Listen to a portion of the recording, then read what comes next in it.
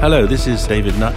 I'm Chair of Drug Science, and I want to welcome you to our Ask David Anything series of questions.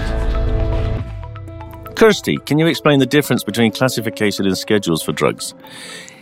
Yeah, that's a great question, Kirsty. It's extremely complicated, but the simple essence is this, that the classification system, A, B, and C, tells you what punishment you will attract if you get caught in possession of different drugs. And you'll get more punishment for a Class A than a Class B, and more for a B than a C. So the classification is about punishing people for using them. The schedules reflect the fact that many of these drugs are medicines. And the schedules are organized from 1 to 4. Now, Schedule 1 is a bit of a paradoxical situation because Schedule 1 are drugs with no medical use. And Schedule 2, 3 and 4 are drugs which are medicines.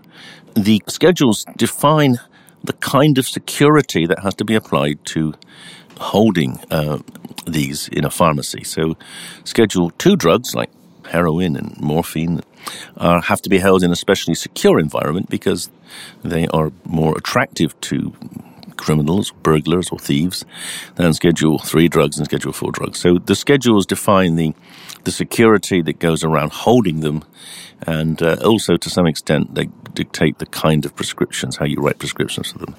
So schedules are about prescribing, and classes are about punishment.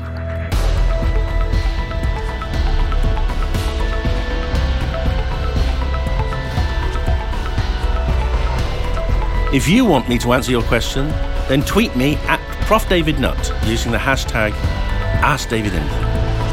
That's all for today. To continue supporting us, please click the subscribe button and leave us a review.